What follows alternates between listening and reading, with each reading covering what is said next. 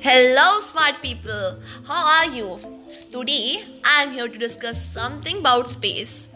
When you hear the word space, what question pops up to your mind, huh? Are we alone in the universe or are we not? Right? But to our fascination, there's so much more beyond that. You know, the one of the most brilliant minds, Stephen Hawking, has gave us all curious people the path to space. Yes, can you believe it? The path is just very clearly stated in his beautiful book, A Brief History of Time. But who is willing to study the book? Not me. Definitely not me. And I secretly know that not you too.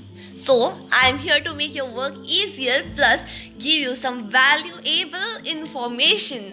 And you are just